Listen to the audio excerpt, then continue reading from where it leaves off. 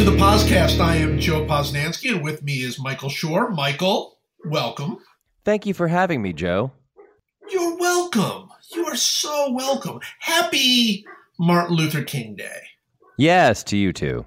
Is that how you're supposed to do it? Is that what you're supposed to like? I mean, like some days, like Happy Veterans Day, you don't really say that, right? I mean, that doesn't say. Or maybe Veterans Day, you would, I guess. I don't know. You can say that. I think you can say Happy any holiday, kind of. Can't you? Am I crazy? Well, I mean, but some are obviously more sober. I mean, like Veterans Day. I mean, obviously we're there to celebrate our veterans, but also to think about our lost veterans and all of that. And someone should make a list of the proper, in the same way that like there are lists of proper honorifics to address different people, ambassadors and presidents and prime ministers and stuff. There should be a list of proper exhortations per holiday. So perhaps the proper one for Veterans Day would be to greet someone by saying, "Hey, contemplative Veterans Day," or something, right? Like whatever. Like you don't want to say happy because it's not a happy occasion, but you want to say like maybe it would be like a warm Arbor Day, or you know what I mean? We should make up this list of like what's the proper exhortation that matches each holiday's tone and purpose. Well, and I think it goes without saying we don't do politics here on the podcast. However, I think we both noticed that this has been a very contemplative MLK Day for Paul Ryan. There's a lot of people are contemplative today, but none more so than Speaker of the House Paul Ryan, who posted a picture of himself in what I can only describe as a cartoon contemplative pose, where he's staring at a bust of Martin Luther King Jr. and his hand is literally cupping his chin. He's stroking in the way that cartoon characters think about things. They stroke their chins. That's what Paul Ryan is doing. It's amazing. I invite all of you to check it out if you haven't already. It is the most. The thing I thought when I saw that, other than your point, was how did this happen? How did anybody allow this to happen? That's right. How did anybody working with him who knows him, any friend of his, allow him to do this to himself? But my first thought was, how many photos did they take to get exactly the right contemplative? Clearly, that was not the first photo. Clearly, he's like, no, I'm not contemplative enough. That photo. I don't know. It's a good question. Although I would venture to say it's also likely that they were just like rushing through the halls of the Capitol or wherever they were, and then he was like, hang on, real quick, just get a shot of me staring contemplatively at Martin Luther King because it's Martin Luther King Day. And then he posed and they went click and he went, okay, now let's go quickly. That's good. We got it. That's good. I'll put that up on Twitter later. Yeah, just throw it up there and say, quote letter from a Birmingham jail or something. Just quick, hurry up. All right, two things. Today we are actually doing our, what has become sort of a classic, the PosCast Baseball Hall of Fame rundown, where we go through the entire ballot for your entertainment and education. But there are two things I want to say. One, this is sort of a personal thing, but you probably feel the same way. Big bummer with us losing Dolores O'Riordan, the lead singer of the Cranberries, died earlier today.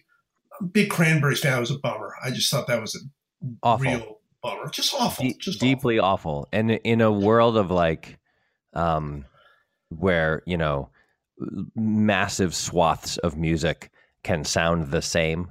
Yes. You always knew a Cranberry song the second she started singing. She had I would say, the most distinctive voice in rock music of her entire era. And those songs, the Cranberries were great. And one of the reasons they're great is that you know more Cranberry songs than you think you do, even if you're not a fan. Right. There are probably 9 Cranberry songs that you know very well and know a lot of the words to, even if you don't know that you know them. and it's because they were so good, and she was such a wonderful singer. That was a real awful blow to have to read about. That was a real bummer. I saw them in concert. It's O'Riordan, by the way. I totally mispronounced that before, which is sad. saw them in concert. Seen them in concert. I saw the Sundays in concert. They came out around the same time. Both sheer delight, just delightful, wonderful bands. But boy, the Cranberries, that was a joyous concert to go to. There's just their music is just joyous. So very, very sad. The second thing I wanted to discuss before we get to our Hall of Fame ballot is, and this is more of a specific question to you. This is your question. Okay. As I'm sure our listeners know, even though we are not big NFL fans, we are aware that this weekend coming up, your New England Patriots are back for the, I think, 73rd straight year, right? 73rd straight year. They've 73 straight now, AFC Championship games, yeah. That's right.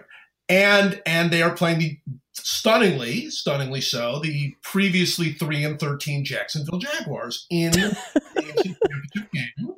That's what they were last year, 3-13. So that's right. Amazing, just amazing. And in addition to this, the Jacksonville Jaguars have played a very big role on your television show, The Good Place. That's right. And continue to. And just saw, by the way, the episode that I'm not gonna spoil it for anybody who hasn't seen it, but there is particular Jacksonville Jaguar joy in this one. I assume there's more to come. Oh, there's more coming, yeah. Which is wonderful. Earlier this year, I guess it was late last year, I guess if you think about it, but less than a year ago, you were put in a weird position where, because of your jerk son, you would have rooted somewhat against your Boston Red Sox if they had played the Dodgers in the World Series. So the question for you to take the stage is there even a small part of you that is rooting for the underdog, super cool, Blake Bortles run Jacksonville Jaguars against your grotesque, over like everything, super successful New England Patriots? Oh, I want the Jags to win straight up. There it is. I was thinking and hoping that's what you were going to say. Yes, no, 100%. So just to clarify, so when I said that I would take the position of rooting for the Dodgers because of my jerk son over the Red Sox, what that means is outwardly I would root for the Dodgers, but in my soul, I will never root for any team other than the Red Sox. Like I just can't. It's just impossible. Now that generally speaking is true. My New England tribalism runs pretty strong. I spent my entire life there. My allegiances were formed very early. They were only strengthened through bitter, miserable failure, repeatedly over and over again in every sport except basketball. But when it comes to football, like there's a couple of things that are different about the football. Number one is my general loss of interest in NFL football. That's one. Number two, the fact that my team wins the Super Bowl every year. It does play a role. Yeah. Like I think, so yesterday was the first day I've watched football, a full day of football. I watched both games almost in their entireties, I would say. So we watched the Jaguars play the Steelers, and that was a pretty entertaining game, although it was just weird. It felt weird. It was weird, and I didn't like it, and it was strange. And I mean, it's exciting to see any underdog beat a heavily favored team. And obviously, the Steelers, everybody in the world thought the Steelers were going to play the Patriots next week. And so it was interesting to watch that narrative fall apart. And also it's just very funny. It's just extremely funny that Blake Bortles and the Jacksonville Jaguars are playing the AFC Championship game. Yes, it is. Look, Blake Bortles is a frequent target of humor on The Good Place. One of the characters in the show is from Jacksonville, loves the Jaguars, and is constantly just yelling out Blake Bortles' name all the time. And but the truth is, the reason that it's funny, 50% of the reason it's funny is because the name Blake Bortles is just funny. It's a funny name. When you actually, I had never watched them play, but when I actually watched them play, I was like, oh, I've seen this. I know this. We all know this before. This is the Mark Sanchez Jets. This is the Trent Dilfer Buccaneers. This is the this is the Joe Flacco Ravens, even to some extent, where like the defense of the team is so good And the quarterback is not good, but good enough to hand off to a running back who gains 140 yards, and good enough to like hit I mean, that the best pass he made yesterday was the little sort of floater down the middle for the touchdown to the fullback who had gone to block for Fournette and then just released up the seam, and he just floated. I mean, it was a throw I could make. It was just a throw. He threw the ball straight forward about 15 yards, and the guy caught it for a touchdown. But it was a good throw. It's a good NFL throw. It was. And I was like, yeah, that's what Flacco did. That's what Trent Dilfer did. That's what Mark Sanchez could do from time to time. Like, we've seen this. This is not a new phenomenon. This is an otherworldly defense with shutdown corners and hard-hitting safeties and great like linebackers who flow in the right direction on running plays, and like Calais Campbell on the defensive line just like taking up 3/4 of the space that's available to a running back. So I was like, okay, now I get what this team is, right? So I was happy that they won, I mean, there are many, many, many reasons to root for them over New England. The only thing that's making me at all root for New England is just tribalism. Sure. But I am anti-NFL now. I want the league to just burn to the ground, basically. And if you really think about it, like the best way to accomplish that is to have the Jaguars defeat the Philadelphia Eagles. My official prediction is they're going to defeat the Eagles 8-3. 8-3. They're going to score 8 points on 4 safeties. Blake Bortles will be something like 3 of 17 for 28 yards and 3 picks. Right. Nick Foles will be 9 of 38 for 18 yards and 11 picks. And the game, by the end, like half of the stadium will just be empty. It'll be like a preseason game, and it will be, the ratings will be terrible. And by the time Roger Goodell gives the trophy to the owner of the Jacksonville Jaguars, who, by the way, is a Pakistani-born gentleman, which would be exciting. Yes. I would really like to see that happen, just for the optics of it. I think would be wonderful. By the time that happens, it'll be an empty stadium. Like Goodell's voice will be just echoing through an empty stadium because the game will have just been terrible for so long. And that I'm actively rooting for that. The Patriots have won 5 Super Bowls. They've been to 2 others. The actual fact is, I believe this is their 7th consecutive AFC Championship game. I mean, it's just absurd. Like, what more can you want if you're a Patriots fan? It just feels absurd at this point. And I think that the only narrative anybody can find really is like, well, if Brady wins 6, then it'll be like Jordan or whatever. Like he'll get to that. Somehow 6 is the magic number when it because of Jordan. It's like that. Yeah. I don't know, but I want the Jaguars to win. It would be very good for my desire to watch the NFL crumble, and it would be very good for my TV show. Yes, that's right. And it would be very funny. I obviously have no allegiance whatsoever to the Patriots, so it's a slam dunk for me. Sure. I clearly want the Jaguars to win. Here's what I will say about football, and then we really do need to get to the ballot because there are a lot of names on there. But this is what I will say about football. So yesterday I did watch. I didn't watch all of it. To be honest, I kind of gave up on that Vikings game at halftime, which was a mistake. Then came back to it very, very late, which was cool because I got to see the ending. But it was, I watched quite a bit. And here's the thing: I didn't care. I really didn't care. I mean, I wanted the Jaguars to win because I think they're funny, and I think that defense really is awesome. And I think Blake Bortles, whichever one he is fine. That narrative is very fun. However, it is impossible to watch the NFL without having 2 thoughts. And this is all I did was watch Browns games this year. These playoff games are the only non-Browns games I've seen all year. So I'm completely out of the NFL mix. And yet, as soon as I come back to it, I'm reminded you cannot watch the NFL without thinking 2 things. One, it is impossible to officiate an NFL football game, and I hate watching these replay fiascos. I can't tolerate them. I don't care.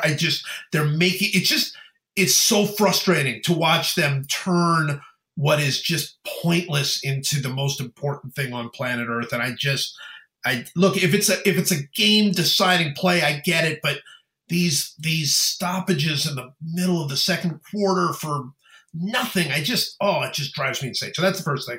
But the second thing is, and this was something you and I could not help ourselves. This is what I mean about the NFL. We could not help ourselves. We had like a 20 text exchange about how idiotic the Steelers coaching was regarding the clock, right? I mean, it was really regarding everything, including pitch plays on 4th and inches and just bizarre. I have no idea what the heck happened there. It's like the whole coaching staff kind of lost their minds all at once. But to me, it all comes down to, speaking of meaningless, with 2:16 left in the game, the Steelers tried an onside kick, which was absolutely the wrong decision. 100%. There was never a doubt. They had 2 timeouts and the 2-minute warning. Your defense has to stop them. And you could say, well, their defense didn't stop them all day. That's fine. If your defense can't stop them, you'll lose. That's how it works. But you kick the onside kick, you have a 1 in 30 chance to get it, maybe. They haven't recovered an onside kick since 2007. So you're almost certainly not going to get the ball that way. And they had, by the way, one of the worst onside kicks I've ever seen. You see it hit the guy like running. It hit a guy like 4 yards downfield. I mean, it was terrible. Yeah. But then he did something that is meaningless. That's absolutely meaningless, but still drove me insane. So 2:16 left. Jaguars have the ball almost in field goal range. The game is basically over. Your only hope is you stop them, 3 quick plays. They miss the field goal, or somehow you get a negative play and they're out of field goal range or something. So they run the first ball and they gain a couple of yards, and they don't call timeout. And they let the clock run all the way down to the 2-minute warning for no reason. Absolutely no reason. And I just thought, you know what? You don't deserve to win. If you don't know the basic math of not letting the clock run down to the 2-minute warning when you have 2 timeouts left, why would you do that? Why? It was insane. And it wasn't the clock was at 2:02. It was like at 2:12 or 2:11. Right. Like they lost. Right. They lost. I mean, think about it. Let's say they call that timeout, and let's say there's 2:11 left on the clock. Right. Then the Jaguars run the ball again, and they call their second timeout. Now there's 2:06 left on the clock. That's right. Now, one of two things happens. The Jaguars run again. If you stop them, it stops at the 2-minute warning. So you are getting a punt from their, wherever they were at the time. You're getting a punt that takes place at the 2-minute warning, and you have Ben Roethlisberger and Antonio Brown and Le'Veon Bell. You have 2 minutes. You can drive the length of the field 40 times in 2 minutes with those guys. And instead, you just for no reason just conceded 12 seconds. And I thought of it many times when it was happening. I thought of it again when Stephon Diggs ran across the goal line with the improbable winning touchdown in the Vikings game, because he crossed the goal line as the clock hit 0. And really, in those scenarios, every second matters. If they had, they threw that pass with 10 seconds left in that Vikings game, and like that's fewer seconds than 12 seconds. So if they had made a similar mistake and had lost 12 seconds of time, like, well, now it's so crazy. Like they still don't know how to do it. And in that game, the first 4th and inches, they ran a play which involved throwing the ball backwards 6 yards. That doesn't make any sense. The next play, they pretended to give it to the best running back in football and threw like a 20-yard downfield pass to like a tight end who was in tight coverage. That didn't make any sense. They didn't call the timeouts. They also they kicked an onside kick 4 yards directly sideways and lost the ball, which led directly to a field goal. They were down 7 at the time. That led to a field goal that essentially put the game out of reach. Then when they got the ball into field goal range with like 30 seconds left. Yes. And then there was a penalty. And then it's like, oh, this is the most obvious thing in the world. You need 10 points. Kick the field goal immediately, and because you have to score twice anyway. So just take the field goal, and then you have to kick an onside kick again, man.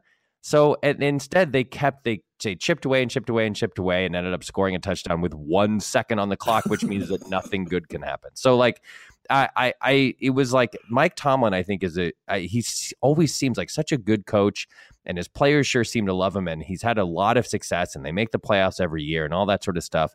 But boy, oh boy, I mean, there were at least 4 just utterly indefensible decisions in that game. And, it's easy to obviously be a literally a Monday morning quarterback and say, why didn't Ben Roethlisberger just he weighs 300 pounds, just jump straight forward and get or hand to your fullback or something. And it's easy to say that. And we're not facing the Jaguars defensive line, and we're not facing Calais Campbell and whatever. But isn't that a better play than throwing the ball 6 yards backwards? I don't understand it. The one thing that about the Jaguars defense is they're incredibly fast. Every single guy on that team, every linebacker, every safety, every corner, throwing a ball 6 yards backwards when you need 1 inch seems like a really bad idea, even if it's Le'Veon Bell. I feel like they just kind of blew it, man. I can't escape the idea that is in my head that the Steelers coaching staff blew that game for them. Totally did. To me, there's no argument. And by the way, the not kicking the field goal when they're in field goal range, immediately, because they got it down there with 40 seconds. Yeah, left. there was a decent number of seconds left at the moment that I thought, they could kick right here. There were right, and they're at the 40 4 or something. Was sort of, and they were at the 4, and it was all right, well, are you going to, the feeling always is, well, you're that close to the end zone, you might as well try to score in the end zone. The only thing that matters there is time. The only thing that matters there is time. Yeah. And, maybe on the first play, it'll take you 5 seconds, you'll score. As it turned out, you're playing a really good defense. They got him in his grasp. He illegally grounded the ball, and that's a 10-second runoff, and then it was over. Nobody really seems to play the math except Bill Belichick. That's right. That's why his team always wins. That's right. Because he actually does these things. All right, enough football. It is time for our annual going through the Baseball Hall of Fame ballot. And I guess to start, I will ask you, are you taking on a persona this year, or are you just going straight on this one? No, I'm taking on a persona, and the persona is guy who doesn't do any research but has very strong opinions about things based on literally nothing. That's my persona. I like it. So this is guy who just feels very strongly about stuff without knowing a thing. Guy just super confident in my own opinions based on zero research, without any effort to improve myself by learning things about the world I live in. I want to make a point very quickly. I've written about every one of these people on the ballot. They've been running every single day. This is I think the 3rd or 4th straight year I've done this series where I run this, and it's wonderful, and I get such great feedback, and people are terrific about it. It's great. However, I get a lot of feedback from people who will say things to me that are in the story. They'll say really, look, I don't know how you missed this, but you should have compared him to this guy. When in the story, I have compared him to that guy. Right. And I just think that's annoying. That's the one sort of annoying thing. So if you want to do that a few times, that would be. Oh, listen, what's going to happen is I'm going to make a lot of statements that are going to end up being false because, again, I've done no research, but I'm going to assert them all as true. I'm going to make a lot of wild claims and accusations. Sure. I'm going to. There's no science behind what I'm doing at all. There's no research. I can't emphasize that enough. I'm going to very, very boldly state that certain players have accomplished certain things when I absolutely don't know whether they accomplished those things, and I'm not going to look it up. And I'm going to form opinions based on nothing more than my own bluster and self-confidence. All right, this is going to be great. This is called the full. I'm going full Bayless. That's what I'm doing. Doing the full Bayless. I love this. I'm doing a full Bayless on this. Yeah. All right, let's start. We're going to start with some of the newcomers, and I'm just gonna throw them out, and a couple of them I'm going to throw out in pairs, just to give you the opportunity to make comparisons. So I'm going to mention a couple of relievers to start with: Brad Lidge and Jason Isringhausen. Great. Very clear here. Lidge, Hall of Famer. Isringhausen, not. Lidge, one of the most feared relievers in baseball. He was feared. That's why he gets him. One of the most feared. Threw so hard. Nobody wanted to face this guy. Right. He had 225 saves. I mean, think about that for a second. That's top 5 in history. 225 saves. There's almost no one. I think only 4 people have more. Maybe 4 or 5. 8. He threw 600 innings, had 800 strikeouts. I mean, that's easily one of the best ratios in history. No question. I remember very vaguely he gave up a big home run in some playoff game. He did. I'm gonna just ignore that. I'm gonna discount that. That doesn't matter. That's a small sample size. Hall of Famer, Brad Lidge, Hall of Famer. Isringhausen, no, too many injuries. That's the thing with Isringhausen. Lots of injuries. Yeah, too many injuries. He was a starter and a closer, so we get some points for that. I remember when he came up, there was a lot of talk about him and Bill Pulsipher, right? Yep. Rescuing the Mets, and they, it was like, oh, this is the future. Never really panned out, that guy. So they kind of fell apart. Too many injuries. So no, he doesn't get in. I think that's fair. Brett Lidge Brett Lidge is one of the weirder careers in that when he was good, man, he was really good. When he was bad though, like, I mean, he to me is like the closest reliever there is to Roy Hobbs. Like there was like whenever the woman in white stood up, he was like unhittable. Like, do you remember, he was like completely done. He was completely toast. And then he went to the Phillies and like almost won the MVP award just out of kind of like, what? Like, I thought he was done. And he was incredible. Then he gave up the Pujols home run that you mentioned, sort of. Right. And then he was terrible. Then he was just like, he couldn't get anybody out. Then he went to the Phillies and he was like, oh my gosh, he's back. He's incredible. He's great. And then, sort of the opposite of that. He was terrible the next year. Just a weird career. Isringhausen, whatever. I mean, he's Isringhausen had, by the way, here's one that if you had known this, you would have used it. Same number of saves as Hall of Famer Bruce Sutter. Oh man, I wish I had done research. That would have really bolstered my, or I guess it contradicted my argument. One or the other. You were guessing anyway. Aubrey Huff and Carlos Lee are our next two. Great. Very clear here. Neither one of them a Hall of Famer. Carlos Lee wasn't in very good physical shape for most of his career. And you just can't, he didn't look good in the uniform. So you can't have that. You don't want to sully. The Hall of Fame is a sacred place. It's a sacred place. And when you think of the Hall of Fame, you think of Joe DiMaggio, right. You think of Ted Williams, the fighter pilot. You think of Mickey Mantle. You think of Ted Kluszewski and his high sleeves there. Carlos Lee, he just doesn't look like a Hall of Famer to me. He just is like, sure, he was a fine hitter, but it's a little portly. He was a little thick around the middle, and you know what I mean? You just can't have guys like that in the Hall of Fame. It's just unseemly. And so I say no. And then Aubrey Huff, I mean, what a ding dong this guy is. I don't know. I mean, he was a good player, but boy, oh boy, just a grade A ding dong, this guy. So for political reasons, I'm just choosing to say no. He doesn't get in. By the way, the great thing about that is obviously the lack of facts, and you putting Ted Kluszewski in the Hall of Fame. Just decided you were going to put him in the Hall of Fame. In my mind, I don't like the reality of this is unimportant to me. In my mind, he's in the Hall of Fame. By the way, in my head. He should be. Not. I mean, he was a great player. He was a very fine player. It was a very short career. He should be, just because it sounds so much better when you say DiMaggio and Kluszewski. That just makes the Hall of Fame sound so much more authoritative.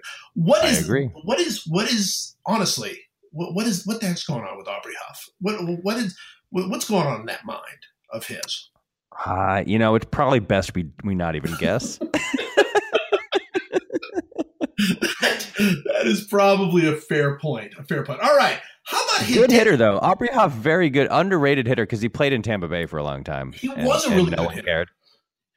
Very good hitter, that guy, but not a Hall of Famer. No, he's not a Hall of Famer, but he was. He really was a good hitter. I in doing this, it's fun to go back and look at some of these guys that are better than you remembered. I mean, I kind of remembered Aubrey Huff as sort of the mascot kind of. He was still pretty good with the Giants, but he was more of a mascot-y type player at that point.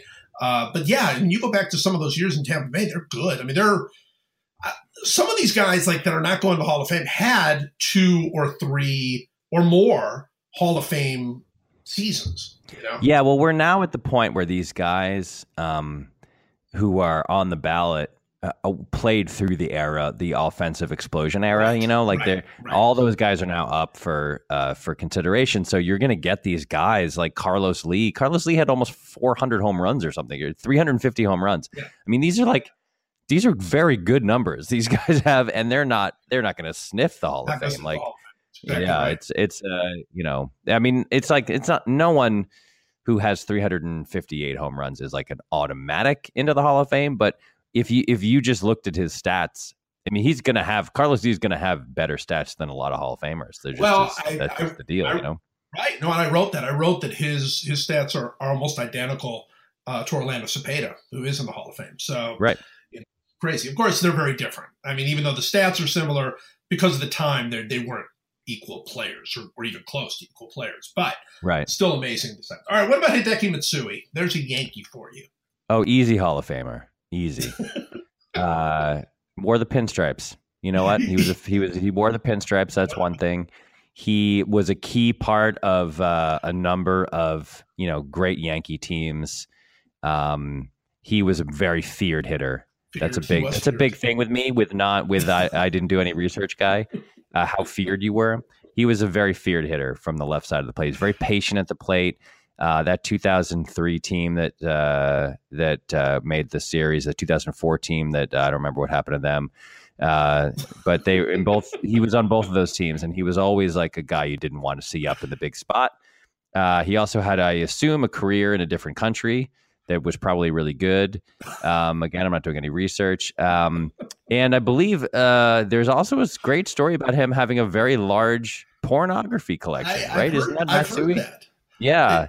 Yes. Again, I only have a vague memory of it, and I'm not going to look it up because I promised myself I wouldn't do any research. But I remember the story being he had like a vintage pornography collection that he was neither ashamed of nor reticent to discuss. Oh, no, and he was fully proud of it, and would actually at times simply bring it up to reporters. They didn't even ask. They didn't even ask. He seems like a very enlightened guy, a very progressive person.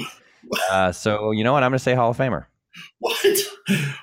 Hideki, what was the pitch you hit the home run on? Did I tell you about my porn collection? I don't remember. I think it was a changeup. But listen, let me tell you about my pornography collection. Hideki Matsui was an amazing player in Japan, obviously, and that's where he got the Godzilla nickname, which I did. Of course, I am, as research guy, I can tell you, he got the Godzilla nickname not for his power, even though he did have tremendous power in Japan. He had 50 home runs one year. He got it because of his skin condition when he was young. It's like it was like a cruel nickname by kids. Oh, that's so much less fun. I know, but then he embraced it and loved it. So, and he, by the way, seems like porn collection aside, seems like one of the all-time great guys. Like just somebody who never seemed to want to cause problems for anybody. Just a great guy. He's not going to the Hall of Fame, but I have said, and I do believe this, there should be an international Hall of Fame. I mean, right now the Baseball Hall of Fame in Cooperstown does not acknowledge international play. I mean, it does in the museum, but not in the. And I think it should. I think Sadahara O ought to be in the Hall of Fame, and I think Hideki Matsui, when you combine their careers, you can make a good argument for the Hall of Fame. Yeah. All right, Kerry Wood and Kevin Millwood. This is very easy call here. Kerry Wood, obvious Hall of Famer. Obvious. Sure. Struck out 20 guys in a game. Right there, that's most of what you need to get into the Hall of Fame, I would say. What percentage does that get him into the Hall of Fame? What percentage? That's like he gets halfway there just with that. Because like how many guys have ever done that? Well, one other guy, right? Who's not in the Hall of Fame? 50%. But also, here's what it is with Kerry Wood. This is the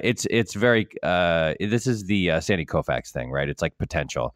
Like, yeah, he was hampered by injuries and he was limited and he kept getting hurt over and over again. But like, if you look at his potential, what he could have been the greatest pitcher of all time. Sure. And so given that, you got to put him in because of potential. Millwood, he doesn't quite get in for me. He was on those Braves teams that underachieved, like they only won one World Series and whatever. They won 15 straight division titles. They only won one World Series. So basically everyone on those teams is very suspect to me. So you wouldn't put any of them in? They didn't get enough rings, man. Like show me the rings. Like, show me the rings, Kevin Millwood. How many rings do you have? Like, they won every year, and they couldn't get over that hump. And I blame not only him, but everyone equally. So you would take Maddox and Smoltz and Glavine out of the Hall? Yeah, I think I would. Well, I wouldn't take them out, but I would. If they were up now, I would vote against them, of course. Yeah, not enough rings. Yeah, so... The thing I would say is amazing is that Kevin Millwood was he was a good pitcher. Kevin Millwood was a good pitcher. Kerry Wood, as you mentioned, certainly was at times terrific, but as a career, because of the injuries and all that, nobody remembers Kevin Millwood. I mean, Kerry Wood, everybody remembers Kerry Wood. Nobody remembers Kevin Millwood. And they're pretty similar, as far as their career accomplishments or whatever the case may be. But this is how baseball is. That's one thing I don't like. Well, there are numerous things I don't like, but that's one of the things I don't like about Hall of Fame, the way a lot of people look at the Hall of Fame. It's like, well, this guy's in. Nobody's the same. Nobody, when you look at the two people, even if they have the same exact numbers, the way they did it was different. The context is different. Everything is different. So you look at Kevin Millwood, you look at Kerry Wood. I mean, Kevin Millwood, not that interesting career, really. Kerry Wood, fascinating career, absolutely fascinating career. So it's just a little something. All right, how about here's one for you. Orlando Hudson. O-Dog. O-Dog. Easy call here, Hall of Famer. O-Dog. Just the nickname. This guy. Well, first of all, the nickname gets you halfway there, right? Right. O-Dog, a great fielder. A truly slick fielding second baseman. He was slick. He was slick fielding. He won 4 Gold Gloves. 4 Gold Gloves. How many people have ever won 4 Gold Gloves? How many? Literally, in the history of baseball, how many people have won 4 Gold Gloves? I'll tell you, no one else. He's the only man to ever do it. He hit 300 in 2008 with the Diamondbacks. So he was a great hitter. We know that from that piece of information. By the way, I'm betraying myself. I'm now doing research. But the sort of research I would expect you to do, sort of the casual, glancing research that is worth it. O-Dog in his career, 85 stolen bases, 28 caught stealing. Who has ever had a better ratio than that in the history of the game? I'll tell you, no one. Top ratio of all time, stolen bases to caught stealing for a career. So that, it's easy call. Slick fielding second baseman, 4 Gold Gloves, 2-time All-Star, hit 300. Hall of Famer. Hall of Famer. By the way, slick fielding is really something cool to be. If that is the description on the back of your PosCast baseball card, slick fielding second baseman or whatever, that's as good as it gets. Who's going to beat that? Yeah, that's amazing. Who's going to beat that? An amazing. All right, so here's a question for you. It was an amazing career for O-Dog. Here's a question for you about O-Dog in general. O-Dog was one of the very few baseball players who actually did chatter on the field, like actual hey bada bada chatter on the field. I don't think he said hey bada bada, but he was famous for never shutting up when he was out there on the field. Great. Where do you stand on that? Where do you stand on chatter in Major League games? Were you on the fence about whether or not Orlando Hudson should be in the Hall of Fame? If you were, you're now firmly in my camp. Because that is Hall of Fame behavior. That's team leadership. That is positive attitude. That is throwback. That is a throwback to an earlier time that we can all celebrate. Come on, you got it. That now I expect a unanimous vote. Livan Hernandez and Chris Carpenter and Carlos Zambrano. I'm going to throw all 3 of them in there. Whoa. Let's throw all 3 right-handers of their time, all of about similar value. Livan Hernandez, Chris Carpenter, and Carlos Zambrano. Who's going in? Easy call here. All 3 Hall of Famers. Livan Hernandez. What do you need to know? First of all, he had a winning record in his career. That's a key. He by 1 game. He was 178 and 177. But the reason Livan gets in is very obviously the clinching game. Against the Braves, right? Struck out 16. Right. Now, did Forrest Gregg's strike zone in that game extend from the outer edge of each batter's box across the plate to the outer edge of the far batter's box? Yes, it did. Is that Livan Hernandez's fault? No. Did he strike out 16 guys and clinch the NLCS for the Marlins? Yes, he certainly did.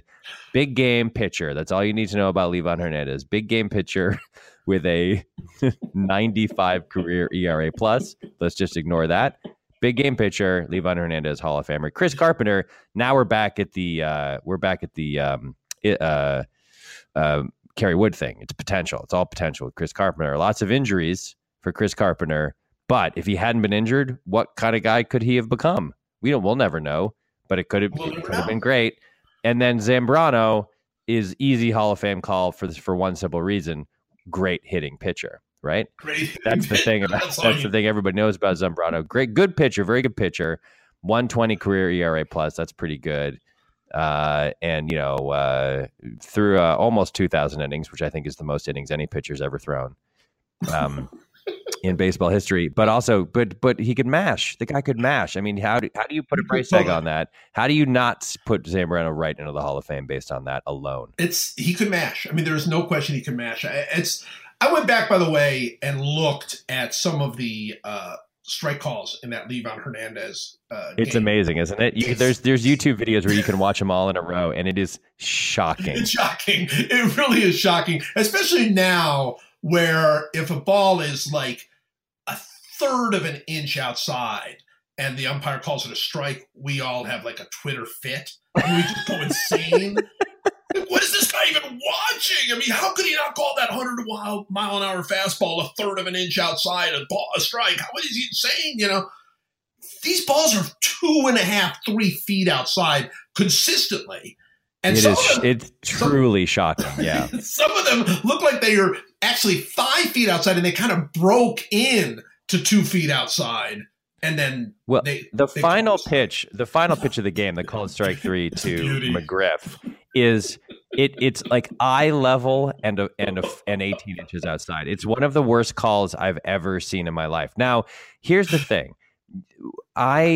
You feel really bad watching that for the Braves. Yes. But then you watch a compilation of strike calls that were given to Greg Maddux and Tom Glavine in that same era, and you're like, oh, okay, it's fine. Like there are whole games where Maddux is just throwing that sort of that tailing whatever two-seamer that he threw, the one that if you're a right-hander, it started outside and felt like a changeup motion that bends back toward the plate. I mean, they are. Javi Lopez would be set up outside in the batter's box, and he would just hit the target every time, and they would call strike 3.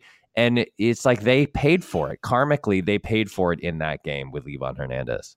Well, I've said that. Braves fans who have said they've complained about that game, I'm like, look, you're not wrong, but I got to tell you, Tom Glavine did not throw a strike in Game 6 against Cleveland in the 1995 World Series. He didn't throw a single strike in the entire game. Just at some point, he's like, I don't have to. I do not have to throw a strike. Really weird. It's weird that because only certain guys, other people, the strike zone was tiny. Just like, that was part of the power thing. And we all know about the steroids and the weightlifting and all that. But part of it is the strike zone was ridiculously small and you had to go into the hitter's zones in order to get strikes.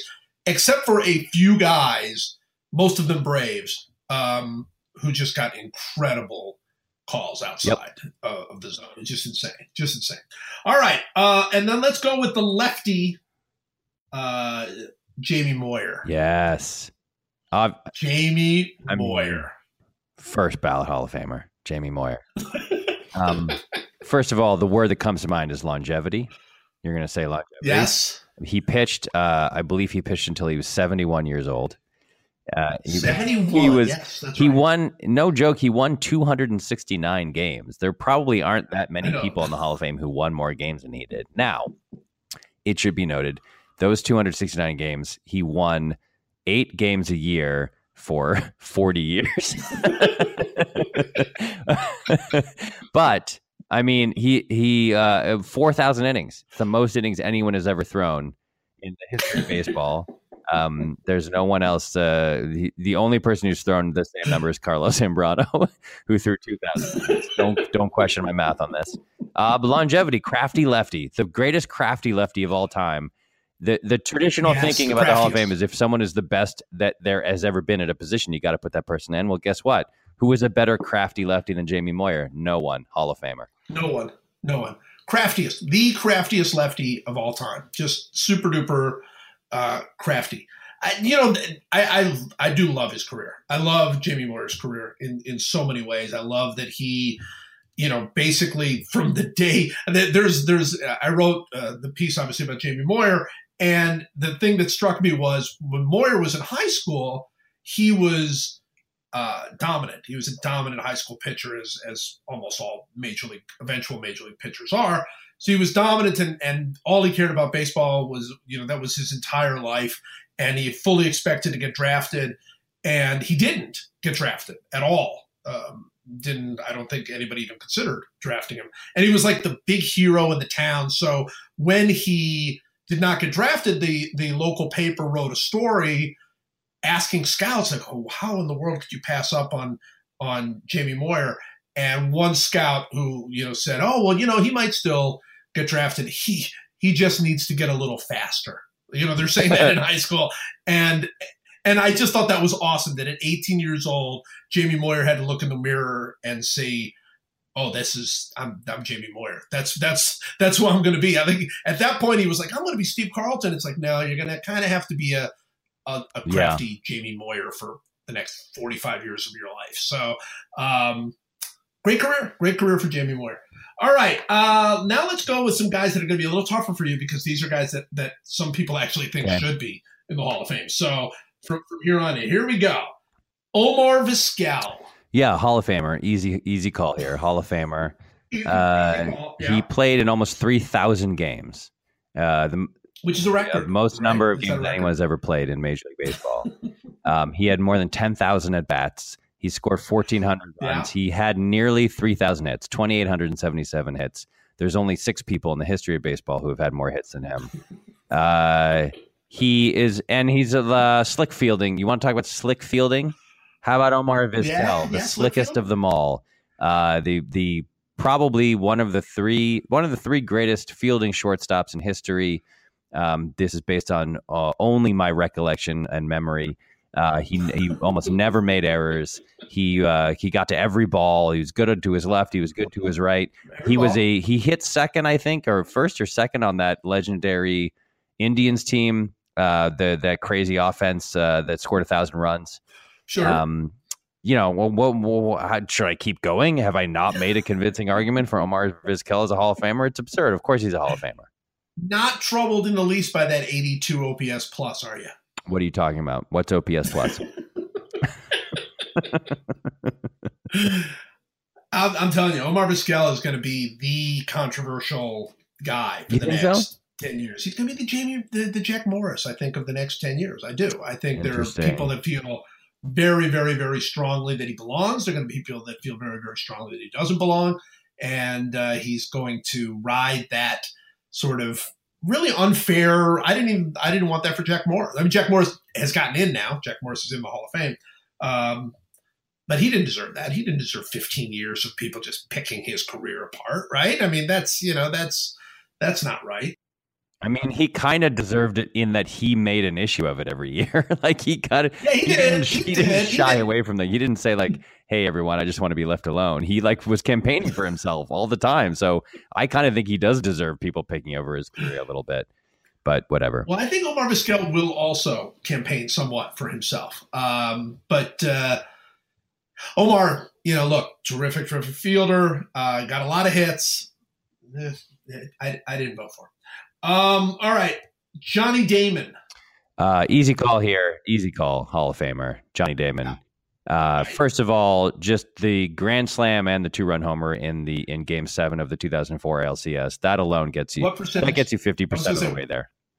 That big game, that gets you 50% of the way there. He played in 2,500 games in his career. It's the most in Major League Baseball history. He had almost 2,800 hits. He had 408 stolen bases. He walked more than 1,000 times. He had a career 352 on base percentage. He was the leadoff hitter of some of the best offenses in history. He played center field. It's a hard position.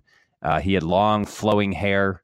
That was a memorable thing about him that should get you another 20% of the way to the Hall of Fame. So I say Johnny Damon, easy call, Hall of Famer. Those 408 stolen bases. It's the most in history. Yeah. Number one in history. Yeah. Most in history. I think that's a record. Johnny Damon, by the way, Johnny Damon about, I don't know, I guess it's hard to believe he's been retired for 5 years, but he has. I would say 7 or 8 years ago, there was, I don't know exactly what I would describe it as, but there was like a sense of tension in the baseball sort of Hall of Fame voting community, because it sure as heck looked like it sure did 3,000 hits at that point, right? It did. And all of a sudden it was like this weird, like, well, if he gets 3,000 hits, that's kind of a Hall of Fame like thing. He's got to go to the Hall of Fame, and I don't want to put him in the Hall of Fame. And it was like this sort of weird back and forth, and he ended up falling short. But it reminded me of in the 80s, there was sort of the same thing with 400 home runs back then, which is hard to believe. But every player who had 400 home runs was in the Hall of Fame. And Dave Kingman hit his 400th home run. And there was like this, what do we do? Dave Kingman has 400 home runs. Everybody has 400 home runs in the Hall of Fame. What are we supposed to do here? What are we supposed to do? And they were able to solve the problem by just not voting him into the Hall of Fame. That was a fairly easy way to handle it. So I suspect they would have done the same thing with Johnny Damon. Well, after Damon's age 37 season, he had more than 2,700 hits, and he had been averaging more than 150 a year for 4 straight years. So it seemed like, all right, by the time he's 40, like he'll hang on and he'll have 3,000 hits. And it would have been hard. I mean, like he had over 500 doubles. Yeah. He had, he could hit for power occasionally. He had 400 stolen bases. There are numbers you can put together with him that put him in a very, very elite group. If you put together his stolen bases and his hits and his doubles and his runs scored, I think, and it's like he had 9 straight years of scoring 100 runs in the middle of his career, and then a 10th later on, like. Yeah, he was going to build a case with 3 more decent years that were like, tail end of your career years. He would have had a very good argument. Yeah, I think he would have done kind of the Craig Biggio thing. I think he would have kind of gotten in, sort of sneaking in, because he would have had the 3,000 hits as sort of his baseline, plus one of the all-time great characters in the game, right? Yeah. I mean, just one of the all-time great characters. All right, here's a very tough one. I don't know if I'm going to get, which version of you I'm going to get for this, but what do you do with Johan Santana? Easy call here, Hall of Fame.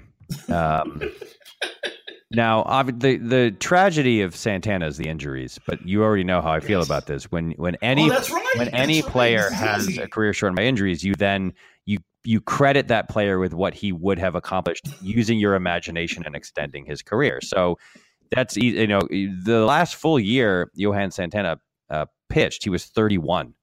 That's insane. Like he pitched 1 more year. He was out of baseball in 2011. He came back in 2012, had 1 more year, but it wasn't a full season. It was sort of he threw 117 innings. But when after his age 31 season, this guy was a Hall of Famer. This guy was heading towards the Hall of Fame. Yeah. He led the league in so many things, so many times. He led the league in starts, ERA 3 times.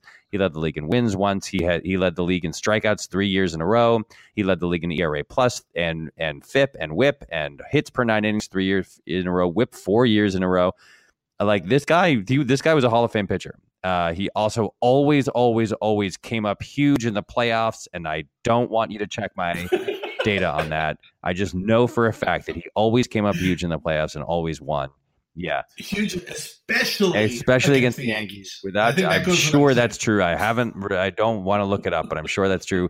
But the fact is that as a career, he last pitched at age 31, and then injuries just completely derailed him. But I am using the rule that I'm allowed to use because I made it up, which is that I then just extend mentally his career into what he could have been, and then I credit him with all of those stats, and then I announce that he's a Hall of Famer. I like it. Well, then I'm going to throw 2 at you right now. Billy Wagner and Trevor Hoffman, and there's a reason I'm throwing them out there with you. And what reason is that, I wonder? You don't have any idea what it could be. All right. Billy Wagner and Trevor Hoffman. Billy Wagner, easy call, Hall of Famer. One of the most feared pitchers in baseball. You already know how I feel about fear. He was incredibly feared. He was left-handed, which is cool. There aren't that many left-handed closers. He threw really hard. His career whip was under 1. He had 422 saves, which is tops in MLB history. Yes. He only gave up this. My favorite stat about him, by the way, is he gave up 601 hits in 903 innings, which is an incredibly. It's almost exactly 2 hits every 3 innings, which is such a wonderful thing. Like if he'd just given up one more hit, it would have been perfect. But what else do you need? So feared, that guy. Nobody more feared than him. And I mean, it goes without saying, if you look at his statistics, which I don't like to do, but if you look at his statistics, he was an all-star. Basically, he was an all-star when he was 27, and he was an all-star again when he was 38. I mean, who else? That's the longest spread in baseball history. No one else has ever accomplished that. So yeah, Billy Wagner, easy call, I would say. Easy call, Hall of Fame. And then Trevor Hoffman. I mean, what do you need to know about Trevor Hoffman? Do you know how many saves Trevor Hoffman had in his career? 601. Number one in history. Number one all time. Wow. Yeah. I mean, this guy here's a crazy stat about Trevor Hoffman that I just made up. You know how many hits he gave up off his changeup in his career, in his entire career? His whole career off of his changeup. 1,000 innings. How many hits do you think Trevor Hoffman gave up in his career off his changeup? How many do you think? I don't know. The answer is going to shock you. The answer is like 40. Wow, like 40 hits? Yeah. That's wow. That's the actual answer is like 40. Yeah, I think, again, I don't know.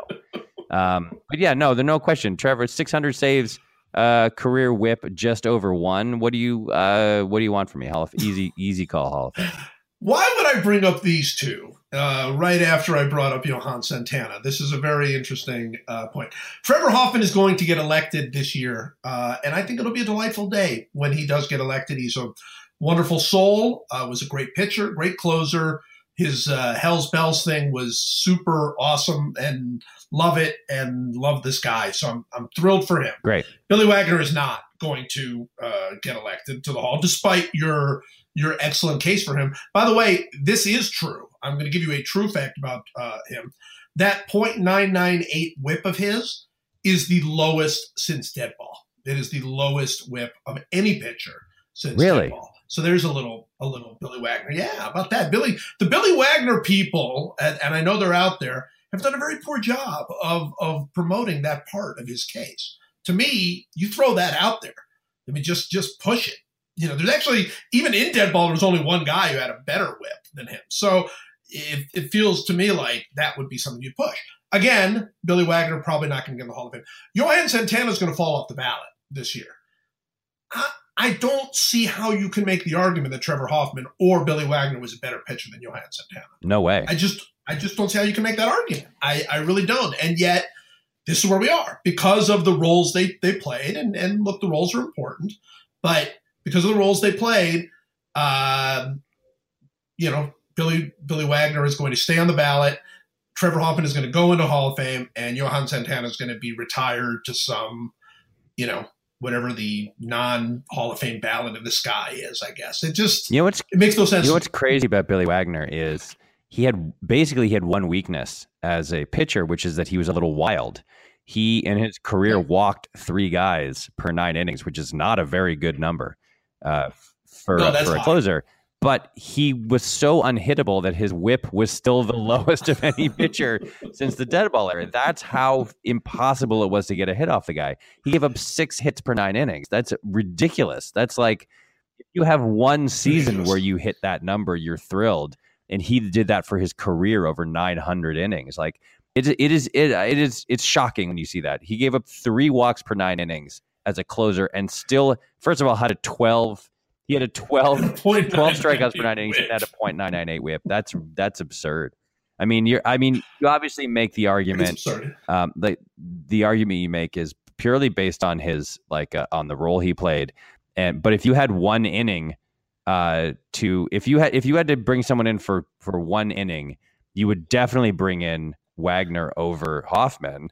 And if you had to pitch any of the 3 of them in any scenario in their prime, you probably pick Santana, right? Like he was. I think you would never trade Santana for either of the other two. No, in his prime. You probably wouldn't trade him for both of them. I mean, and that's it's not a knock. That's just the roles that they played. But if I had to put them in order, and again, I want to make this clear, I think it's going to be great when Trevor Hoffman goes in the Hall of Fame. I'm not in any way against his case. I get it. I understand it. But he's the third best Hall of Fame case of those three guys, in my view. I really think that's true. But that's the way it is. That's where we're going to go. All right, Andrew Jones. Where are you on Andrew Jones? Pretty obvious here, Hall of Famer. Andrew Jones. who Isringhouse and Huff and Aubrey Huff. Everybody else is in. Everybody else is Andrew Jones. Okay, a couple of things about Andrew Jones. Number one, great fielding center fielder. Unbelievable fielding center fielder. Made the majors when he was 19. Sure. How many other people have done that? I'll tell you, 0. No one's ever made it, I don't think. Hit 50 home runs one year. Was on that 96 team that they were up 2-0 in the World Series over the Yankees. I'm pretty sure they won. I don't remember what happened there. But an unbelievable center field Gold Glove, multiple Gold Gloves. 1, 2, 3, 4, 5, 6, 7, 8, 9, 10 Gold Gloves for Andrew Jones. That's a record, isn't it? I think I can't imagine anybody has more than 10. 400 home runs. 150 stolen bases. That's crazy. 152 stolen bases. It was caught 60 times, man. Stop trying to steal, Andrew. But also, career cut short by injury. And so the rule. We get to now extend his career into the future and extrapolate, give him whatever credit we want to give him for anything. And so I'm going to give him another 66 home runs, get him up to 500. I'll give him another, let's see, I'll give him another 400 hits or something. I like that. So easy call. Yeah, I like the adding as many home runs as necessary to get him to 500. I think that seems fair. Very cool way of spelling Andrew, by the way. I've thought in numerous times since then, everybody should spell Andrew that way. That's a cooler way to spell Andrew.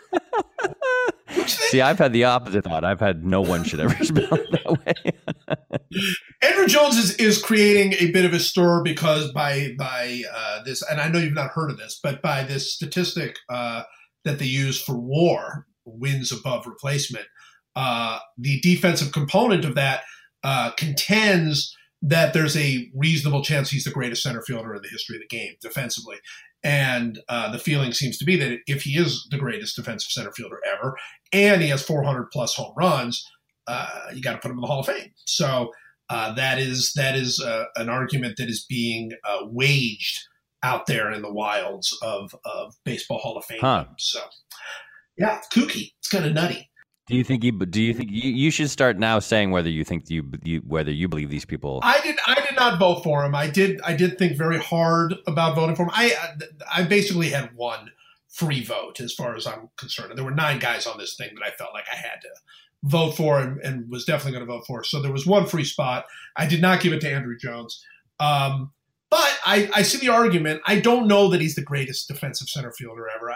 I think the stats are shaky, largely because you judge his defense way different than you judge, say, Willie Mays or Gary Maddox or Kurt Flood or one of the other great defensive center fielders. So you judge him differently. I mean, he was great. He was definitely a great defensive center fielder. Was he that great?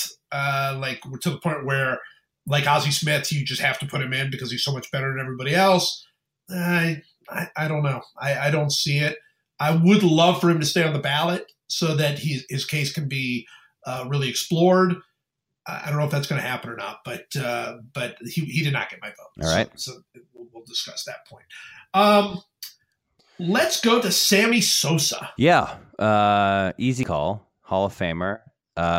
Swinging. No, so I like this. What I like about this is no fat guy is not a steroid guy. He doesn't care about steroids. Oh, I forgot. No fact, I forgot about he took steroids. No, this is an easy call. It's 600 home runs. That's all you need to know. 600 home runs. And beginning and end of case. You hit 600 home runs, you get in the Hall of Fame.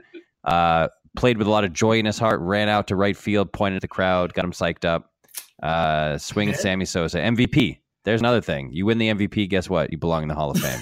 All MVPs belong in the Hall of Fame. Yes. I mean, you're the best player. That's what do you want? 400 total bases twice. Who else has done that in history? No one. First No time one. in MLB history. Yeah. Sammy Sosa did, in fact, have the greatest 5-year run of home run hitting in baseball history. He had 60 home runs 3 times during a 5-year stretch. And then, here's a cool little baseball fact for you, no fact man. He led the league in home runs twice, but none of the years that he hit 60-plus home runs, which is kooky. No fact guy likes that fact. Isn't that a good stat? That's a very good stat, yeah. Fun, kooky stat. The thing I'd say about Sammy Sosa is his entire case is the home runs. That's right. That's his whole case. And you can make a very good argument that if that's his whole case, it's good enough. I mean, nobody hit home runs. During that 5-year stretch, nobody has ever hit home runs like that, ever. Even McGuire, even Bonds, even Mays, Mantle, Ruth. Nobody's ever hit home runs quite like that he did those 5 years. The rest of the case, though, just is not – I just don't think, because of the way the offensive era was in the 90s, I just don't think home runs are enough. I think you've got to bring a little more to the table than just home runs, and he really kind of didn't. So super duper close. Another guy thought very hard about it, but he also did not get my 10th vote. So, all right. I mean, you're wrong. You're obviously wrong. But I've been wrong about so many of these guys, since I haven't picked one yet that I voted for. Fred McGriff. Where are you on Fred McGriff? Fred McGriff doesn't get in. Oh, poor crime dog. I'm sorry. Doesn't get in. Not good enough. I'll tell you why. Not enough rings. How many rings does Fred McGriff have? I don't know the answer to that, actually, off the top of my head. I'll tell you how many. 0. Now, don't check me on this. I'm not sure if he was on the team. He was on the team in '95. All right, fine. He has 1 ring. 1 ring. You think that's enough to get it to make the Hall of Fame? Sorry, buddy. You have a 19-year career. You need more than 1 ring. Just straight up. No more argument. But Sammy Sosa had no rings. You just said Sammy Sosa. Yeah, but he ran out to right field and pointed at the crowd and got them all psyched up. Did McGriff do that? No. He did the Tom Amansky commercials. That gets him about 50% of the way there. Honestly, that is one of the things that is a huge check mark in his favor is the Tom Amansky commercials. The other thing is I believe he had the exact same number of home runs as Lou Gehrig. Isn't that correct? 493. That is correct, fat guy. Yeah. That is. Yeah, non-fact guy knows some facts. So those two things get him like 65% of the way there, but he can't quite get over the edge because not enough rings. Right. Didn't play with a lot of flair. Right, he was a pretty quiet guy. Wasn't a team leader because he wasn't demonstrative when he played, which is a huge strike against him. That reduces him about 20%. His argument is that he wasn't demonstrative. Didn't get to 500 home runs. Didn't get to that magic number. I don't know what to tell you, buddy. You got to hit some of these benchmarks. It's just numbers. It's just math. Sorry, doesn't get in. Sorry, Crime Dog. Poor crime dog. I wrote today. Today, my Fred McGriff piece ran today, and I mentioned in there. I think we've actually discussed this. So that commercial, that truck commercial, where the truck says the truck doesn't say anything, but the narrator says that the truck is they're not just raising the bar. They are the bar, right? You've seen those commercials, yeah. That's just stupid. It makes no sense. You don't want to be the bar. No, it's a terrible ad because the bar is considered the thing that is the minimum allowable amount of something, right? You have to get over the bar in order to not fall short of what is required to gain admission into whatever club you're trying to get into. So yeah, you don't want to be the bar. You want to be 50 levels above the way above the bar, and you don't want to just raise the bar. You want to be way above the bar, so basically what they're saying is, we are absolutely the bare minimum, and you should buy us for that. I mean, that's basically what the truck people are saying. So I think it's really stupid. However, I do think, and I've now come to this full conclusion, Fred McGriff is the bar. He is the Hall of Fame bar. You can make a tremendously strong argument for him. You can make a tremendously strong argument not for him. He was an all-time Hall of Fame type hitter. He did not add anything else really to his case beyond that. He wasn't great base runner. He wasn't a great defensive player. He played first base, whatever. He's the bar. He's the bar. I could make the argument for, I could make the argument against. I honestly, if I had enough votes, I'd vote him in. He's a guy that if I had enough votes, I would vote him in because I think he's so on the line. Plus, he's so cool. I mean, the mustache alone is enough to that adds points. That mustache adds points. Mustache gets him like 40% of the way there. That's huge. Say, yeah. Mustache plus Szymanski plus Lou Gehrig home runs equals 97%. Yeah, but then he has things taken away. He has percentages taken away for not winning enough rings and not being demonstrative enough on the field. But like a little bat swing where like the bat would like come flying over his head. Like that was pretty cool. That was cool. Yeah. Cool. He had 30 home runs and 103 RBIs when he was 38 playing for the Cubs. I mean, it's just ridiculous how consistent that guy was. He was. It's funny because you compare him to Eddie Murray, and Eddie Murray had the nickname Steady Eddie, but really McGriff was even more steady than Eddie Murray was, which is crazy. All right, what do you think about Jeff Kent? Where are you on Jeff Kent? I was gonna say easy call Hall of Fame, but I'll go the other way and say not Hall of Fame. And again, I have that ability because this is based on nothing, right? Because okay, things that get him 50% of the way there include mustache, great mustache. Great mustache. He played second base. He wasn't a particularly slick fielding second baseman, but he was like a power hitting second baseman, which is the next best thing to being a slick fielding second baseman. He was given an MVP award because everybody hated Barry Bonds, so that's kind of a cool thing. That he was gifted an MVP award in 2000 when he absolutely wasn't even close to being the best player on his team, like within 70 percentage points of just because everyone hated Bonds, that's cool. But he was a little bit of a jerk. He went like remember he was like on an ATV accident or something, and he broke his arm, and there was some clause in his contract. Isn't this Jeff Kent that he was told like if he was ATVing it like counted it like it would violated the terms of the contract, so he lied and said he wasn't ATVing. Am I making this up or did this happen? I have no memory. I'm pretty sure this happened.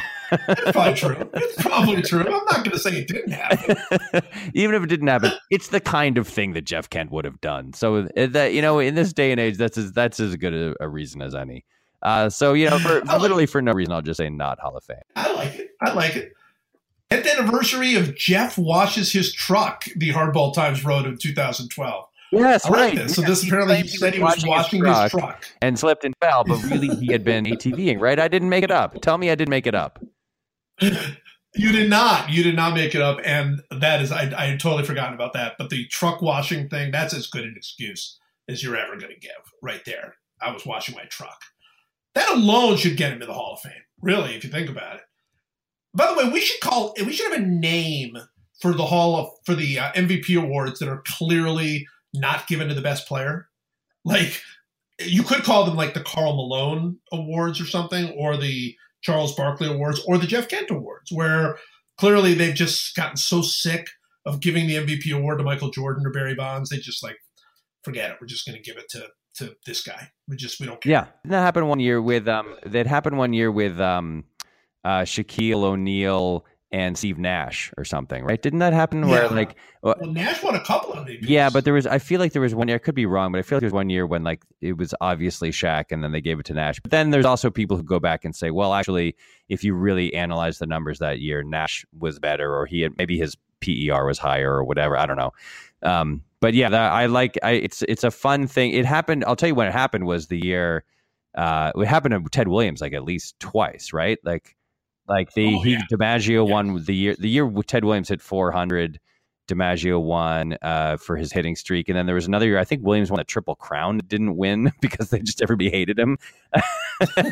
I love things like that. It's great. It really is fun. It's fun when you can give an award. Of course, that's why LeBron doesn't win the award every year. I mean, it's just it's all well and good to give awards to other guys. That's fine. That's right. I'll take LeBron. That's fine with me. Okay, I'm going to give you one more, and then I'm going to go through the 10 people I voted for, and you can just tell me what you think about those 10 people. And we'll do it that way because we're running out of time. Gary Sheffield is the last of the people I did not vote for. Easy call here, Hall of Famer. That's right. You know where this is going. Most feared. One of the most feared hitters in baseball. Maybe the most feared of his era. Truly terrifying to face him. I was won a batting crown. Basically, if you win a batting crown, if you have the highest batting average in your league, you're going to get into the Hall of Fame. That's all like it's like MVP. It's like a rubber stamp, basically. 500 home runs. There's another rubber stamp for you. He could do it all. He was not a slick fielder. I'll say that he was not a slick fielder. But he was very feared. He was in a bunch of All-Stars. He came in second in the MVP voting one year. But the feared thing gets him 50% of the way there, and then the batting title kind of pushes him over the top. Here's what I will say about Gary Sheffield. Gary Sheffield is unquestionably one of the, 30 best hitters in baseball history, 30, 35 best hitters in baseball history. I mean, there's almost no way to knock him out of that group. Now, he obviously did admit to using the cream, I guess. Did he say he used the cream? It was one of the Bond things, I think, yeah. Whatever the Bondsy things, which I don't, whatever. But some people feel strongly about that. Nobody has had as much of his career taken away from because of bad defense. His defensive WAR is like negative 24 wins or something insane. It's insane. They just went. I mean, he has like 60 WAR for his career, and you're like, 60 WAR. That puts him kind of right on the borderline of whether or not he's a Hall of Famer or not a Hall of Famer. That's interesting to discuss. And then you look, he has 80 offensive WAR. 80. I mean, it's like insane. He was an insane hitter who just had all of it taken away because of just terrible, terrible defense. And the thing that's frustrating is there was no reason for that guy to be terrible. It's not like he's some big lug, just Adam Dunn type guy running around out there and can't. He was fast. He was a former shortstop. Like, that is pure. I don't care. That is pure. This is not what I do. I'm not at the plate, so I'm not interested. So, very, very difficult case. He did not get my vote either because he just didn't get it. He's just not. He's tremendous hitter, but not one of the 10 for me. All right. So now I'm going to give you the 10. I'm actually giving you 11 because I'm going to give you I'm going to put it down to the final 2, and I'm going to have you guess which one I voted for. Here you go. All right. So here are the people I voted for. Number 1, Jim Thome. Hall of Famer. Obvious Hall of Famer. Obvious Hall of Famer. Chipper Jones. Sure. Best third baseman of all time. Obvious Hall of Famer. Also like to hunt. That gets him like 50% of the way there. Does it get him 50% of the way there? I don't know. I've heard that people are that think it's cool when dudes go hunting. Vladimir Guerrero. Oh, easy Hall of Famer. Obviously could hit anything. One of the best right-handed hitters of all time. Played for the Expos. That's cool. Yeah, easy call there. He was fun. Man, the best. Man, seriously, he was fun. The most if we were doing funnest players, who was more fun? Serious question. Who is more fun as a player than Vlad Guerrero? I think if you put Vlad Guerrero on your team and Adrian Beltre on your team, that is the funnest team in baseball history. Just it doesn't even matter who the other 7 are. They could be a bunch of Jeff Kents, and it would still be the funnest player, right? The funnest team. Love it. Oh my gosh, Vlad Guerrero, so fun. All right.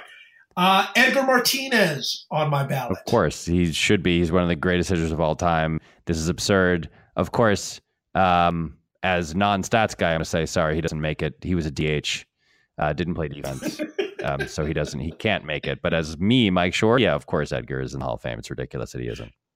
Unbelievable. What is this DH thing? Okay, look, if you're going to put Trevor Hoffman in the Hall of Fame, all right, now I'm with you. All right, we're gonna put specialists in the Hall of Fame. That's fine.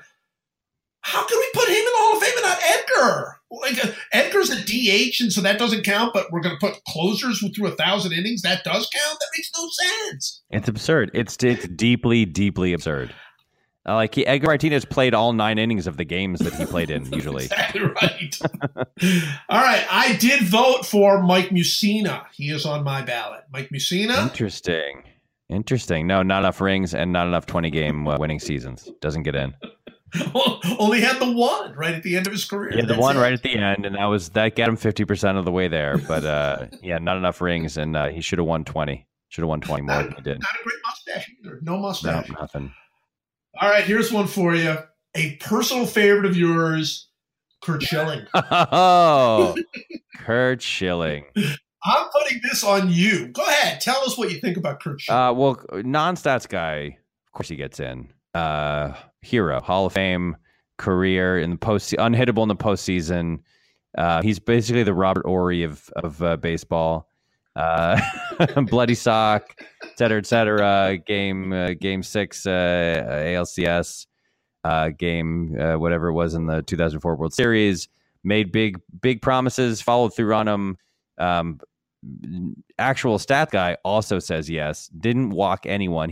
Here's a crazy stat about Curt Schilling. He threw he threw 3,261 innings of baseball in his life. Never walked a batter. Wow, not one batter. Yeah, isn't that crazy? It's one of the craziest stats I think about him. Never walked a single batter in more than 30. The Jamie Moyer thing about the 40 hits on his changeup. No, he averaged almost a strikeout an inning, and he walked a total of 711 people in those 32. I mean, that's ridiculous. It's ridiculous. I mean, he wasn't a finesse guy. He was a power guy. He was a straight up fireballing power pitcher with the best control of any pitcher, basically. Right? Doesn't he have the lowest walk rate of anyone in history or something? In history, until there's some active guys.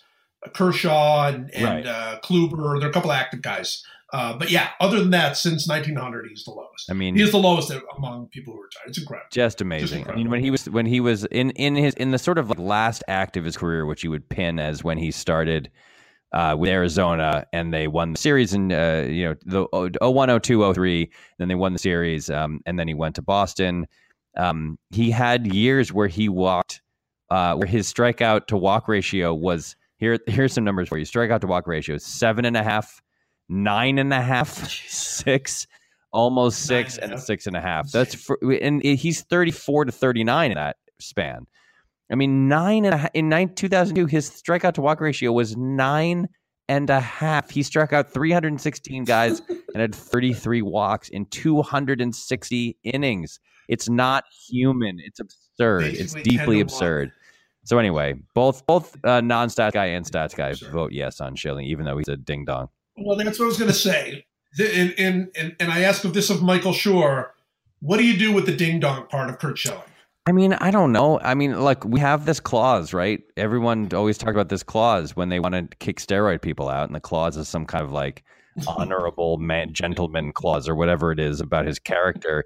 But there are so many awful people already in the Hall of Fame. Like, unless you're going to go back and do an audit and kick a bunch of people out who were inveterate racists or who have admitted to using performance enhancing drugs of various kinds all throughout history, or were owners who were like pro segregation or something before the like way worse crimes than being a ding dong. I mean, Schilling has done some pretty reprehensible stuff. He's passed around memes of like journalists being hanged and like stuff that's like, even in today's climate of where no one has any sense of like decorum, he's crossed the line a few times, I think, and he's now in the info wars world. Like, he's gone pretty much off the deep end. But that's not the point of the Baseball Hall of Fame. We're trying to tell the story of baseball. It's hard to tell the story of baseball from 1996 to 2008 or whatever without Curt Schilling. So I kind of think you just got to say, oh well, he was a ding dong, and that's the deal. He was a ding dong who was really good at baseball. Totally with you. It's funny because I feel like I'm very frustrated by Curt Schilling because he is reprehensible. He really is. I mean, there's no other way to say it. He's a jerk, and yet he was an incredible pitcher. And I always felt like his great pitching was underappreciated. I always felt like he needed a champion to remind people this guy was everything that people thought Jack Morris was, right? I mean, he's everything that they pretended Jack Morris was. Jack Morris had a little bit of that. He did have the great game. He was a guy that came every fifth day and he pitched hard and whatever. But he was better. He was a better version of that. Curt Schilling was. And I want to be the champion of that baseball cause. And I even wrote a piece earlier this year saying I want to be the champion of Curt Schilling baseball career because it was an incredible career. And then he did something else. I said, I'm not going to be the champion of that guy. I'll vote for him. But I'm not going to champion his case because, look, I mean, he's doing this to himself. He's doing it himself. You cannot be like an open racist scumbag and not have it like affect people's views. The way people think of it. Right. So I'm going to keep voting for him and without hesitation. I don't care. I don't think any of that should have any effect on whether or not he goes to the Hall of Fame. But I think I even wrote he can find his own champion now. All right. Maybe Alex Jones will step up. And there you go. Yeah. Yeah. In between finding life on Earth from outer space. All right. I voted for Roger Clemens and Barry Bonds. I voted for those two gentlemen. How does No Fact Guy feel about that? No Fact Guy remembers a couple things about Roger Clemens. Struck out 20 in a game twice. There you go, right there.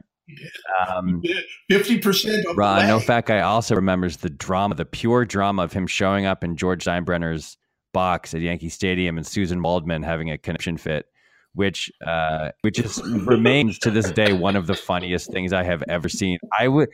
Honestly, I'm not kidding about this. I laugh. I was watching that game live when that happened, and I laughed harder when hearing that than I think. I can't remember now if there's a radio call or a TV call, but I've listened to it 500 times. It's one of the it's funnier to me than any movie or TV show I've ever seen is Susan Waldman's reaction to at the time, like a 43-year-old Roger Clemens. Like, it was like she reacted like Jesus had come to earth and was like, "Hey, everyone, I'm bringing peace throughout the land." It's so funny. It's so deeply funny. And it was the sort of apotheosis of the sort of like Yankee, like the Yankees nation being blind to its own absurdities at that time. And I just love it so much. I mean, that alone, like 20 strikeouts twice and the Susan Waldman's reaction to when Clemens came out of retirement for like the 40th time, that gets him in. And Bonds, I mean, the home run off Percival in the 2002 World Series alone gets you 50% of the way there. So, and I would No Stats Guy votes for both of those guys. Those for both of those guys. I think we bring this up every year, but we must bring it up every year. The bat throw against Piazza is still the bat throw itself is just, first of all, it's incredibly violent and horrifying. Yeah. But the explanation afterward is to me still one of the all-time great moments in baseball. I thought it was the ball. I thought it was the ball. That's better than the washing truck thing, right? I thought it was the ball. I did a whole column where I pretended to be Roger Clemens' brain and how the brain was responding to that, where the brain was like going, "Oh, the ball is coming to me. I need to throw it as hard as I can into the path of Mike Piazza for reasons that I must do that." It was just right. It's the thought process went like this. I'm a professional baseball player. Right. I'm throwing a pitch. Oh, look, the ball has been hit back towards me. I know what to do. I'm a professional baseball player. I'm going to pick up the ball and throw it as hard as I can at the feet of the man who hit it to me. Now, the reason this makes sense is because, and then that's where the thought process stopped. He suddenly realized, it wasn't the ball, and then, It's just crazy. And it's like, also, this is the oddest shaped ball I've ever something thrown. happened to the ball. I can't get my hand around the ball. All right, there's no point in discussing Barry Bonds. Other than how often, and I believe I ask you this question as well every year, how often do you go to Baseball Reference and just look at Barry Bonds' like 2001 through 2005 seasons? Fairly frequently. And I also go back and look at like YouTube collections of Barry Bonds highlights because they're so wonderful.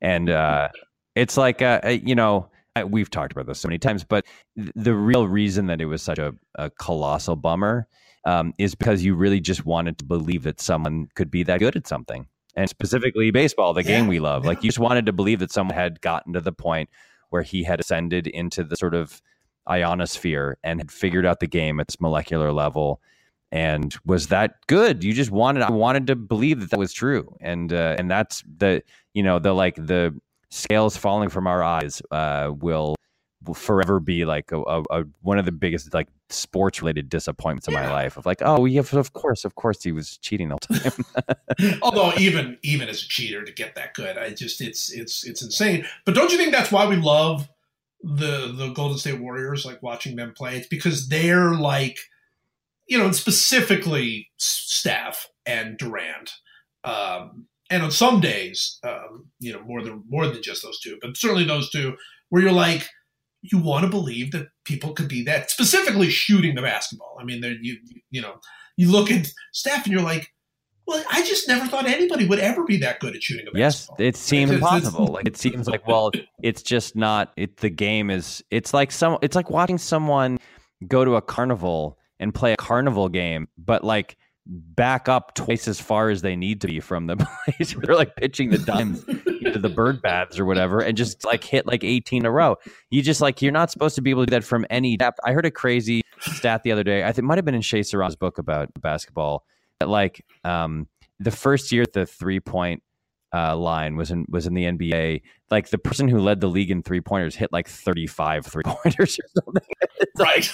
It's just like, that's what's happened to the game in the last however many years. It just wasn't a skill that anybody had because they didn't need it, right? When there's no 3-point line, then what is every inch further away from the basket that you are is makes your chances of scoring go down. And now he's taken it to the next level where now there is a 3-point line, but he doesn't care. His ability to make it from 35 feet is roughly the same as his ability to make it from 24 feet. So why not just take it from 35 feet? Just absurd. It's amazing. It's amazing because it really is. When the 3-point line first came into existence, I think even the best basketball players in the world were like, that's far. That's really far from the basket, right? I mean, I wouldn't shoot out there. I mean, I guess now I will because it's worth an extra point, but generally I wouldn't be shooting from out there. And yeah, Steph doesn't get within a full body length of that 3-point line on a lot of his threes. I mean, it's insane. All right. Down to the last three, Larry Walker was my 9th that I voted for. Are you a Larry Walker guy? Yes. I can't even be non-stats guy, jokey, dumb guy about this because I believe in this cause so much. I think it's so weird. He only got 22% of the vote, right? He's not gonna make it. He's not even close, right? No. I think he's gained some support this year, which is interesting. Oh, that's interesting. From the early balloting, but not enough. I mean, he's still going to be 40% or 38% or something like that. I mean, I feel like we talked about this last year, and he has the Colorado problem. It's a huge problem. But like, right. I mean, for goodness sakes, the last year he was in Montreal, he had, his typical Larry Walker year. He had 44 doubles, and he had a 981 OPS, and that park was terrible. And he stole bases, and he had a cannon for an arm. And by the way, he hit those 44 doubles. That was 94. That was the strike year. So he would have hit like 58 doubles or something crazy. I mean, he was so good. I don't understand why there aren't more people who are. It's Colorado, right? That's just the fundamental problem of this is Colorado, and there's nothing anybody can do about it. I think it's two things. It's two things. Colorado and the fact that he didn't play that many full seasons. He had a lot of nagging injuries that took him down some. But I've made the argument he is my cause, celeb. He is my cause, and not jerk Kurt Schilling. Because he is he's one of the greatest all-around players in baseball history. And to me, that's one way you should be able to get in the Hall of Fame is if you did everything well. And there are numbers that I put in the story. I would love for people to go see it, that basically put him, Barry Bonds, and Willie Mays into one class of a player. They're the only three players who rank top 100 in the three different categories that I was able to measure, which is batting, fielding, and base running. And he's only one of three, and the other two are, forget what you think of Bonds, the steroid stuff. The other two are, two of the five best players in baseball history. So it's nutty, and I hope Larry Walker gets it. All right, let's end this thing by me telling you that my 10th and final vote came down to two players. One I voted for last year, one I did not. The first player is Manny Ramirez. The second player is Scott Rowland. Ooh. Super difficult. Well, difficult. I'm going to guess you didn't vote for Manny this year. I'm going to guess you voted for him last year. So I'm going to guess that you this year voted for Rowland. Very good. You're correct. You are correct. I voted, and it was super tough. As I've made very clear, I don't believe that it's fair to completely disqualify players who took steroids at a time when it was not being tested for. You can mark them down if you want, but I don't think it's fair to disqualify them. Manny failed 2 drug tests. Man, it's tough to overlook. I don't want to disqualify him. I don't think you can tell the story of baseball without him. He might be the greatest hitter I've ever seen in a lot of ways. I mean, obviously Bonds is in a different category. Pujols is amazing. Edgar, all these other guys. But this guy was like a genius. He was just a genius of hitting, and a genius in no other way. But a genius of hitting, and I love him. And I just felt like I gotta help Scott Rowland stay on the ballot. I think he's in very, very severe danger of falling off the ballot. And he was a great player. Scott Rowland was a truly great player. He's another guy that the career was a little short, but there just aren't that many incredible fielding third basemen who were also, as good a hitter as he was. So I gave it to Scott Rowland, did not give it to Manny. What would you have done? I mean, I would have been like freaking out the whole time about this dumb rule that only allows you to vote for 10 of these guys because there's about 8 deserved again. I see the point with Manny. Like he like rubbed it in your face in a way that it was like a little bit like, come on, dude. Like we want to be on your side, but you're not making it easy for us. I mean, I think Rowland deserves to be in. He was great. And or at least he deserves more discussion than it seems like he's getting. So there's a totally defensible thing. It's just hard to not vote for Manny Ramirez when his prowess was so on display all the time. Like there were all those stories of him like taking pitches that he could have swung at to set up a pitcher for the next at bat to take it. Now, I don't think any of those stories are true, frankly. I think he was just this weird savant who just went up and saw the ball and destroyed it. And I think he was just a genius of a hitter. It comes down to nothing more complex than that. He had a gift, and he used his gift, and he also used a bunch of other stuff to make. But it would bum me out not to vote for him. But I remember hearing a story about him that when he was a kid in the Dominican Republic, he trained by stacking a bunch of tires, filling them with rocks, and then tying a rope through all of the tires and then around his waist and then like dragging it up a hill, but just like running up a hill and it's like kind of just, and then he became what he became. And it's like, you just want to like, why can't we just celebrate that? That's insane. That's a beautiful thing. And I mean, if it's any consolation, he has already forgotten that he played Major League Baseball. He doesn't know what the Hall of Fame is. He doesn't care one way or the other. He's like somewhere just having fun and like drinking a Mai Tai with his buddies, and everything's fine. So that'll hopefully let us sleep at night for not voting for him. Bill James insists, this is true, that he would purposely get into 3-2 counts so that when the runners would be moving when he hit the ball, and so runners would score from first on doubles. That's amazing. Want to do. Yeah, I don't know if that's true. I mean, it seems a lot like the taking a pitch so you can beat the pitcher with it later stories. But what about Manny Ramirez isn't true? It's all true. Like every crazy Manny Ramirez story you ever heard. By the way, we mentioned this last week just in passing, but you and I got to see Manny Ramirez in spring training with the Tampa Bay Rays, right? That's right. How much did he weigh then at that point? What do you think? What did he weigh? Yeah, what do you think he weighed at that 400 pounds, something like that. 410.